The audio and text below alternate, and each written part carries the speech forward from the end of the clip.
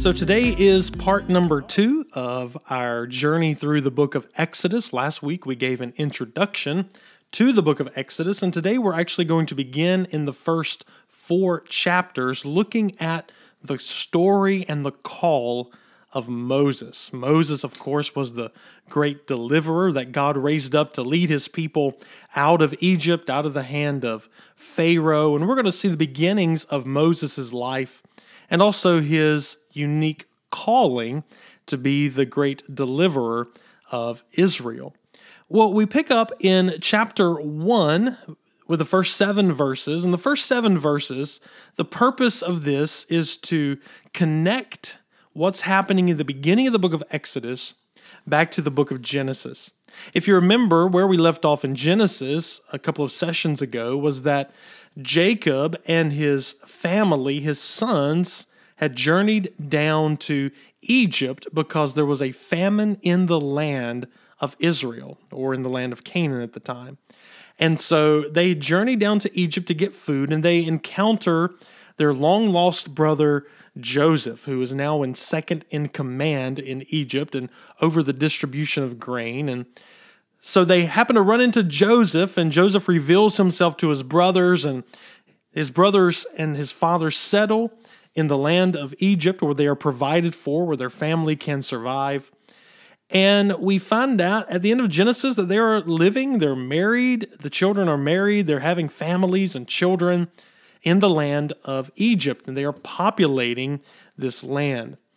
Well, as we come here to Exodus chapter 1, we begin with a list of names of the sons of Israel who came to Egypt, and verse number 5 describes all the descendants of Jacob as there were 70 persons, and Joseph was already in Egypt. The number 70 is an interesting number, like many of the numbers in the Bible represents something. 70 here is a multiple of 7, and 7 is a number that symbolizes wholeness and completion. It can symbolize the fulfillment of God's will. And it's one of the important numbers that we'll see. Some other important numbers, we'll see the number 40. We'll see the number 10 and 3. All have similar symbolism, and we'll see all of these numbers play a part of the story of Exodus. So there were 70 persons that came down, and what we have here is a description of how Israel grew and multiplied. In verse number 7 of chapter 1, it says, "But the people of Israel were fruitful and increased greatly. They multiplied and grew exceedingly strong so that the land was filled with them." So this explains the fulfillment of the promise given to the patriarchs, that they multiplied and grew exceedingly strong. Now that language should be familiar with us because that language, they were fruitful and they multiplied, comes right out of Genesis 1, where humans are created by God and commanded to be fruitful, multiply, and fill the earth. The same phrases are used to describe the renewal of creation after the flood to Noah. It's also used to describe the promise to Abraham, the promise to Isaac, and the promise to Jacob, and now the Israelites living in the land of Goshen. So this phrase is repeated over and over again, so it brings us back to the story of the covenant back in Genesis. Also, it brings us to the story of the covenant because of the covenant promise that God would make a great nation out of Abraham, that he would make a great nation out of him. And that's what's happening here. So there were 2 parts to the covenant, if you remember. There was the I will make a great nation out of you, and I will bring you into the land. So this part is being fulfilled. God is making a great nation out of them. They are being fruitful, and they are multiplying, and they are increasing. But the other part of the promise seems farther away than it ever has before. The promise that God would bring them into the land. For now they found themselves living in the land of Egypt, but up until we pick up the narrative in Egypt, they've been living peacefully in the land of Egypt, and they've been provided for because of Joseph. But here we see the second part of chapter 1, and that is what goes wrong. And what goes wrong begins in verse number 8. So Exodus 1:8 says, "Now there arose a new king over Egypt, who did not know Joseph. And he said to the people, 'Behold, the people of Israel are too many and too mighty for us. Come, let us deal shrewdly with them, lest they multiply. And if war breaks out, they join our enemies and fight against us and escape from the land. Therefore, verse 11 says, they set taskmasters over them to afflict them with heavy burdens. They built for Pharaoh store cities, Pithom and Ramses. But the more they were oppressed, the more the people multiplied, and the more they spread abroad. And the Egyptians were in dread of the people of Israel, so they ruthlessly made the people of Israel work as slaves. Verse 14, they made their lives bitter with hard service and brick and mortar, and all kinds of work in the field. And in all their work, they ruthlessly made them work as slaves. So what happens here is we have this new king that has now arisen up. And whereas before the Israelites were warmly welcomed and granted great privileges, the perspective has changed. Because this new Pharaoh, from his point of view, the growing Israelites pose a threat. And he has no allegiance to Joseph. So he sees Israel as, well, if they're mighty, they could join the ranks of Egypt's enemies and come in rebellion. So his first line of attack is to get the people under control by making them slaves, to enslave the people. Well, this is a bad move by Pharaoh because in trying to control the Israelite population, he's really setting himself up against Israel's God. But what happens is slavery does not stop Israel. Because verse 12 said, the more they were oppressed, the more they multiplied, and the more they spread abroad. So when slavery does not stop the Israelite population from growing, the Egyptians resort to infanticide, to the killing of infants. So what happens here, Pharaoh orders the Hebrew midwives to kill the male children at birth. That the midwives were to go to the women in labor, and when they birthed a child, if that child was a male, then the midwives were ordered to kill the male child. They were told to keep the female children alive, probably, and we're not told directly in the text, but probably because male children grow up to be soldiers. And female children, back in these ancient times, they grew up to be servants and slaves. And Egypt can continue to use the servants and slaves, but they wanted to snuff out all of the potential soldiers. So Pharaoh orders the Hebrew midwives to kill all the male children at birth. But the midwives refuse to implement this policy. And when they refuse to implement this policy, Pharaoh commands the Egyptians to throw every Hebrew boy in the Nile River. And this explains why Moses' mother will have to hide him in order to keep him safe. And in the longer view of things, this also will see as coming back upon the Egyptians to haunt them. For in the longer term, this explains why the death of the firstborn of Egypt in the last plague had a certain justice about it, that the Egyptians were punished by being made to suffer in the same way that they made the Israelites to suffer. So this is the backstory that we find here to the birth of Moses. So the backstory is that Pharaoh has now ordered all the children, the male children of Israel, to be thrown into the Nile River. When we come to chapter 2, we find Moses' birth and his upbringing. In chapter 2, we find that there is a man from the house of Levi who took a wife who was a Levite woman. Now, this is a very interesting description here because it was the Levites who would become the priests in Israel and would serve as a mediator between God and the people. So we have a Levite man and a Levite woman who come together and marry and have a son who would end up being the go-between between God and Israel. He would be the one to receive the law from God and give it to Israel. So it's even important here that Moses was born as a Levite, if you will. So Moses is born, and with this direct order from Pharaoh to kill all the children, they see Moses' mother when he's born, sees that he is a fine child. Now, that's an interesting account there, but we'll talk about that in a moment. She sees he's a fine child, and she hides him for 3 months. But then when she can no longer hide him, she puts him in a basket and seals it up and places the child among the reeds by the riverbank in the water. And who comes along but Pharaoh's daughter comes along. She's walking by the river. She sees the basket. She opens it up. She sees the child, and she takes pity on him. She recognizes that he's one of the Hebrew children. And then his sister says to Pharaoh's daughter, call a nurse from the Hebrew women, nurse the child for you. So she goes and gets the child's mother, who nurses Moses. And then when Moses' nurse brings him to Pharaoh's daughter and says the child has been nursed, and Pharaoh's daughter takes the child and makes him her son. And she names him Moses because she said, I drew him out of the water. So this is the story of Moses' birth, but there's more than meets the eye here. There's some really cool symbolism that we find here in the birth of Moses. First of all is with the name Moses. Now, the name Moses is interesting because it holds two contexts.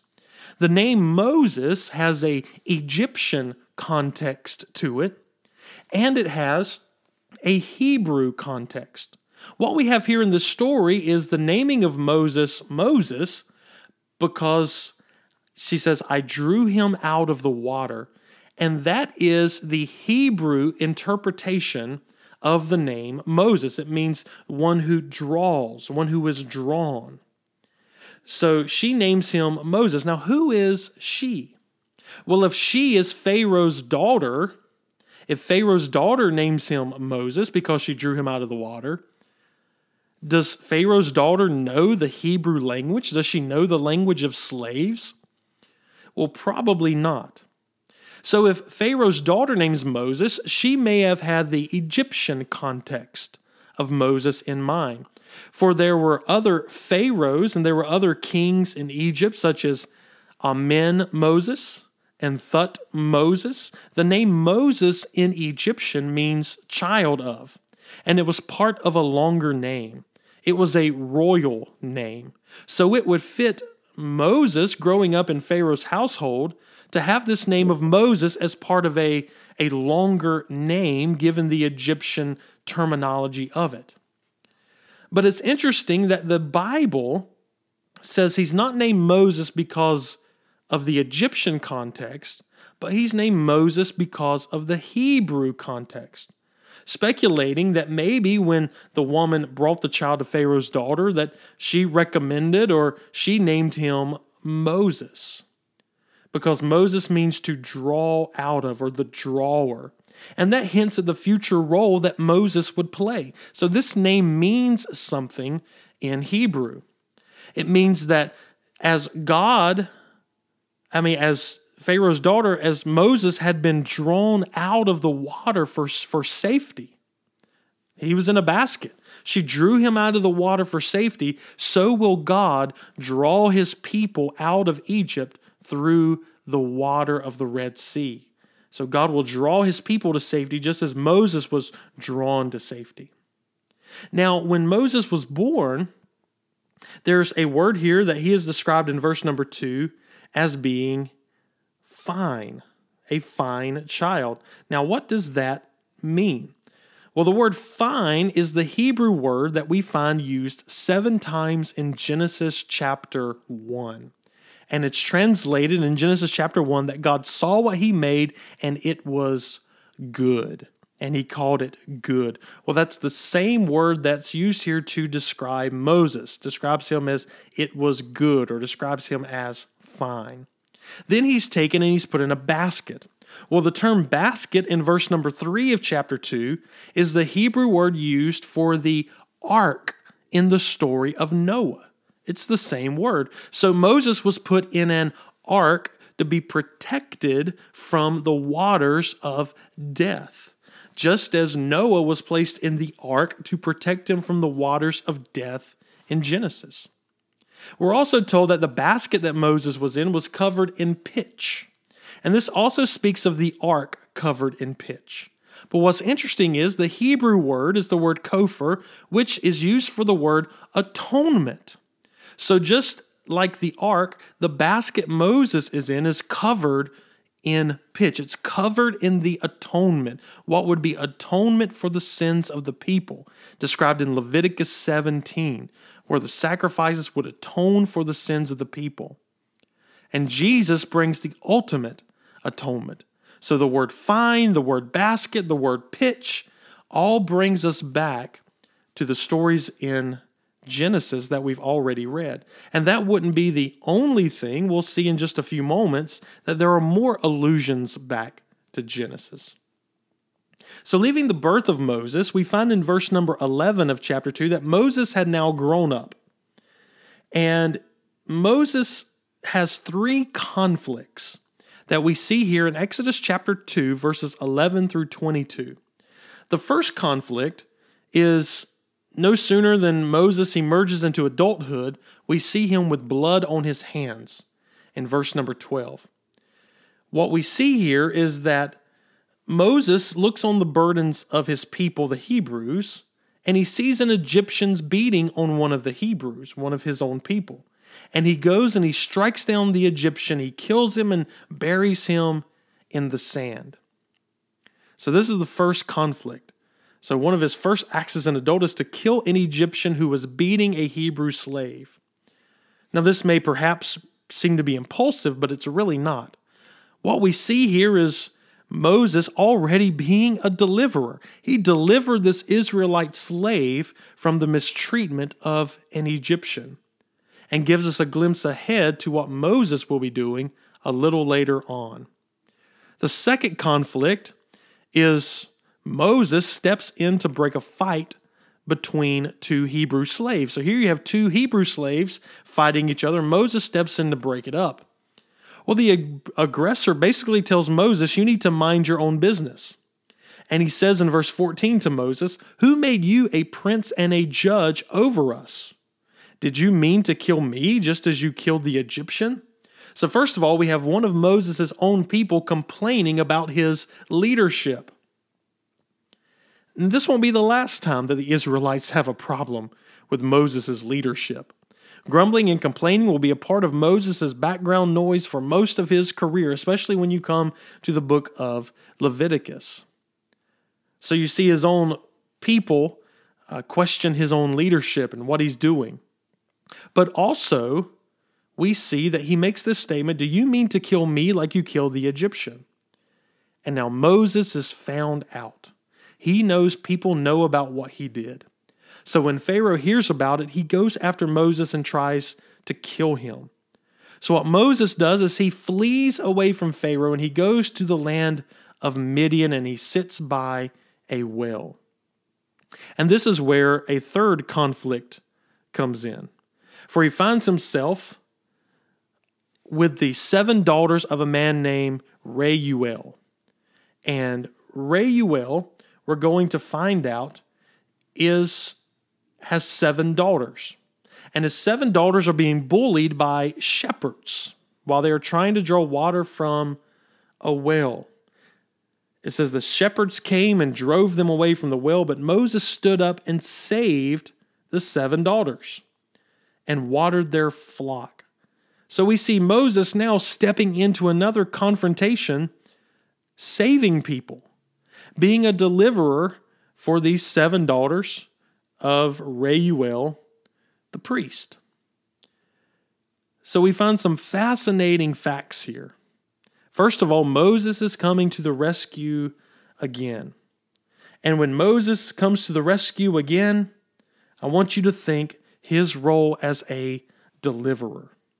Second, at this well is where Moses will meet his wife Zipporah. And it takes place at a well. Well, in Genesis, Isaac and Jacob also find their wives at a well. And Jacob even rescues Rachel by rolling away a huge stone and allowing her to water her sheep. All of this scene with Moses signals to the readers that Moses is a figure on par with the heroes of old, with the patriarchs, that he is to be held in high esteem just like the patriarchs. The third thing that we see is that Moses went from Egypt down to Midian, which will ultimately lead him to the mountain of God, Mount Sinai. And Moses' journey here foreshadows the journey of the Israelites that they will take in the future, as they leave Egypt and they go down to the mountain of God to receive the law of God and have a great encounter with God. So Moses' flight to Midian is kind of like a trial run. So up until this point, we see that Moses' role is foreshadowed as a deliverer and as a great man of God. But in our next section, beginning with chapter 2, verse 23, we find that Moses' mission is now defined. His mission will be clarified much more. So when we come down to chapter 2, verse 23, we see that during those many days, the king of Egypt died, the one that was after Moses died. And the people of Israel groaned because of their slavery, and they cried out to God for help. And God heard their groaning, and he remembered his covenant with Abraham, Isaac, and Jacob. God saw the people of Israel, and God knew. So this section introduces us to God's people calling on him for salvation, and God hears their cries. And it's interesting here that in the midst of their cries and in the midst of their groaning, God remembered his covenant with Abraham, Isaac, and Jacob. God looked upon the Israelites, he took notice of them, and this is a key moment in the story. It now becomes clear why God delivers the Israelites from Egyptian slavery. He delivers them to keep a promise that he made to the forefathers, to Abraham, Isaac, and Jacob. So the story now moves immediately to Horeb, the mountain of God, also called Mount Sinai, where Moses is keeping sheep. He's keeping the sheep of his father-in-law, and his father-in-law's name was Reuel, but it's also Jethro. So when you hear about Jethro, it's the same one as Reuel, and that is now Moses' father-in-law because of his wife Zipporah.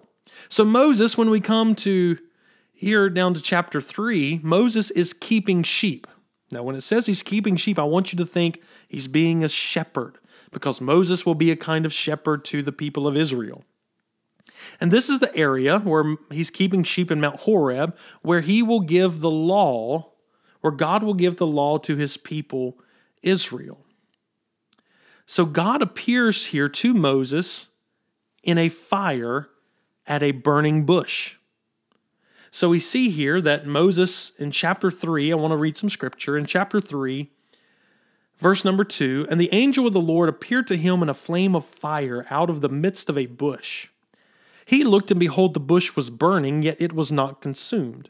And Moses said, I will turn aside to see this great sight, why the bush is not burned. When the Lord saw that he turned aside to see, God called him out of the bush. Moses, Moses, he said, here I am. Then he said, do not come near. Take off your sandals from your feet, for the place where you are standing on is holy ground. And he said, I am the God of your father, the God of Abraham, the God of Isaac, and the God of Jacob. And Moses hid his face, for he was afraid to look at God. So this is God revealing himself in fire from a burning bush that is not consumed. Now, another picture of this later on would be the lampstand in the tabernacle. For the lampstand is pictured as a burning tree that has 7 arms. But it is here that Moses is introduced to his God. He might have grew up in the house of Pharaoh, but Moses' God was the God of Abraham, Isaac, and Jacob. And here God speaks to him and tells him that the place where he is standing on Mount Horeb is holy ground.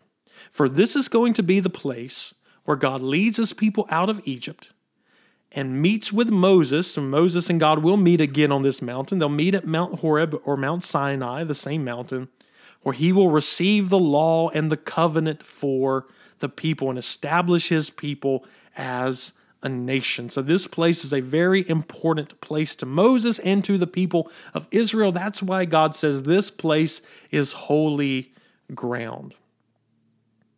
So this is the event, God calling Moses through the burning bush, revealing himself as God, kicks off the entire story of Exodus and Israel's transformation from slaves to a free, independent nation. Now, Moses doesn't know it yet, but he's getting ready to get his marching orders for a mission that's been on the agenda since the days of Abraham. So now what's going to happen is, beginning with verse number 7 in chapter 3, the Lord declares his plan to rescue his people from slavery and to bring them into a land of promise, the land he promised to Abraham, Isaac, and Jacob, a land that flows with milk and honey. And Moses' task is to persuade Pharaoh to let the Israelites go and to bring them to worship God on the mountain. For God says in verse number 7 of chapter 3, I have surely seen the affliction of my people who are in Egypt, and I've heard the cry because of their taskmasters, and I know their suffering. And I've come down to deliver them out of the hand of the Egyptians and to bring them up out of the land to a good and a broad land, a land that flows with milk and honey, to the place of the Canaanites. And now, behold, the cry of the people of Israel has come to me, and I have also seen the oppression which the Egyptians oppressed them with. Now God tells him in verse number 10, come and I will send you to Pharaoh, that you may bring my people, the children of Israel, out of Egypt. Now that sounds like a great plan. I want you to see this. God has appeared to Moses in a great way in the burning bush. He's revealed himself as this covenant-making God. He says, I'm going to deliver my people. He's had this supernatural encounter. You would think Moses would be full of faith and ready to go and conquer, but not really. So what we have in chapter 3 and 4 is Moses raises a series of objections to his mission. That Moses isn't enthusiastic about this divine call of being a great deliverer, for he raises serious questions to God.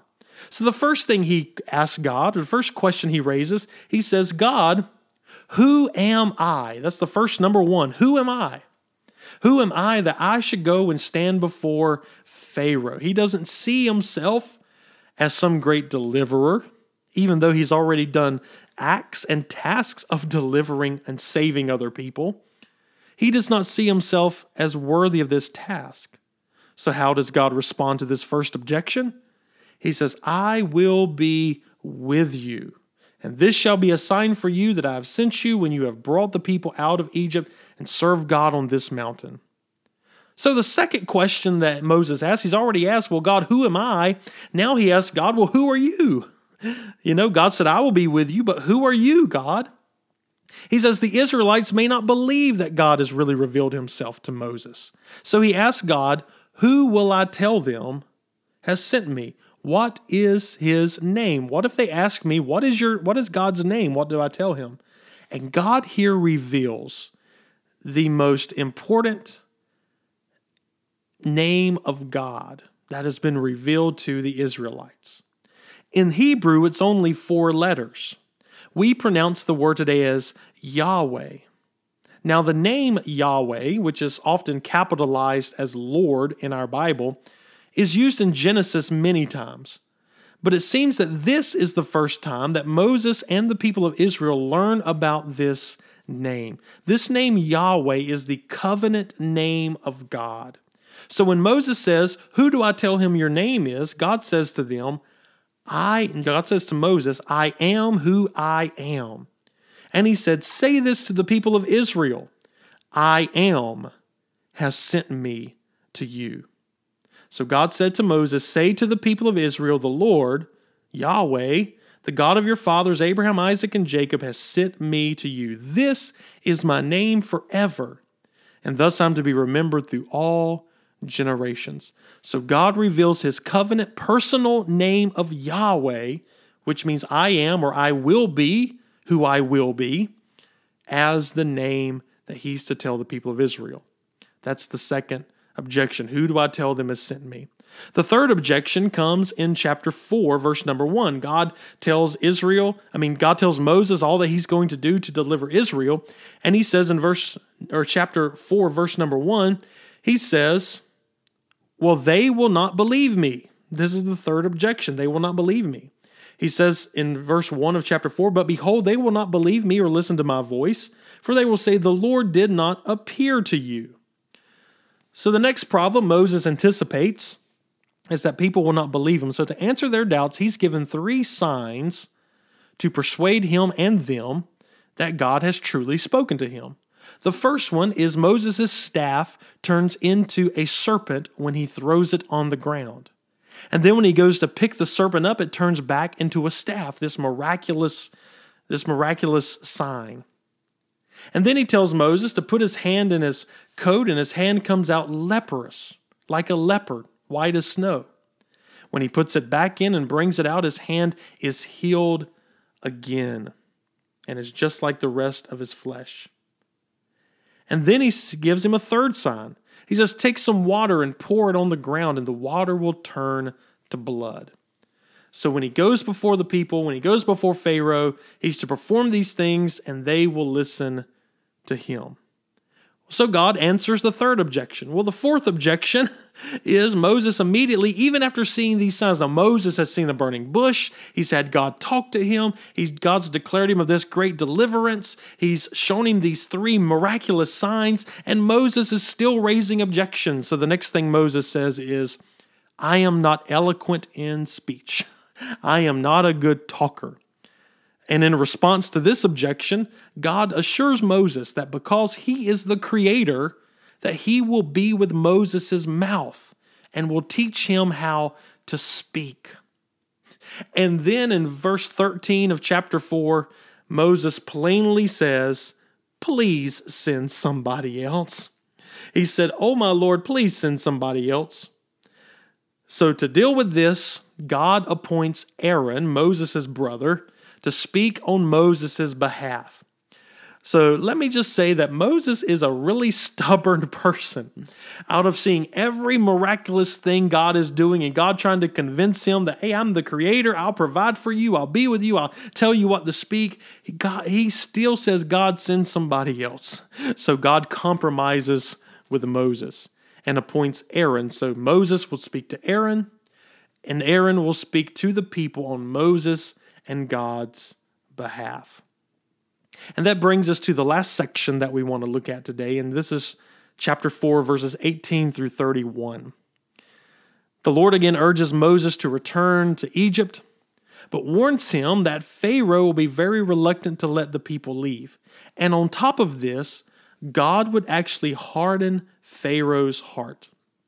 If you remember and recall back to the dealings in Egypt with, say, Abraham. When Abraham lied about his sister Sarah because he feared for his life, or he lied about his wife Sarah and said that this is my sister. Well, when the Egyptian kings found out about it and found out that God was on Abraham's side, he let Moses go. He told Moses, yes, you can leave. Well, imagine what would happen if Moses came before Pharaoh and he does these miraculous signs, and Pharaoh says, oh yes, I see God is with you. I'm going to let your people go. And he lets them leave. Well, then Pharaoh would be credited with letting the people leave. But that's not what God is going to let happen here. And this really shows us the sovereignty of God. God says in verse number 21, he says, you'll go before Pharaoh with all the miracles I put in your power, but I will harden his heart so that he will not let the people go. God is actually going to harden Pharaoh's heart so he will not let the people go. And that's going to cause even greater signs to happen in Egypt. That's when God is going to pour out plagues upon Egypt. So instead of Pharaoh just letting the people go because of the goodness of his heart or because he was afraid, God's going to harden Pharaoh's heart where he refuses. And then God is going to bring upon these 7 plagues upon Egypt, showing that God is not going to let Pharaoh let the people go. God is going to use his power to deliver his people and to defeat Pharaoh's army and to make a spectacle out of the greatest nation on the planet at the time. So he says, I will harden Pharaoh's heart. Then we come to verses 24 through 26. And this is a very troubling story that seems to just come out of nowhere, because God has just offered this great call to Moses and made him this great deliverer and gives him this great plan. And then in verse 24, we read that God is looking to put Moses to death. For Moses is on the way back to Egypt with his sons and his wife. He's on his way back to Egypt, and at a lodging place, the Lord met him and sought to put him to death. Now, why is God all of a sudden, out of nowhere, looking to put Moses to death? On the surface, this doesn't make any sense whatsoever. And then we find Moses' wife Zipporah takes a flint and circumcises her son, takes the foreskin and touches Moses' feet. Now, this is very unusual, and I've read a lot of commentaries, and most Bible commentaries and commentators find this very unusual as well and almost seemingly out of place. Why is God mad? Why is God looking to kill Moses? Why does Zipporah circumcise her son and takes the foreskin and touches it on Moses' feet? And then she declares, surely you are a bridegroom of blood to me. And then God's anger is appeased, and God does not kill Moses. And it was then said, a bridegroom of blood because of the circumcision. So these 3 verses are very unusual. They seem very out of place. People have speculated maybe this was just added by a later editor, where it doesn't make sense. What is it talking about? It's very vague.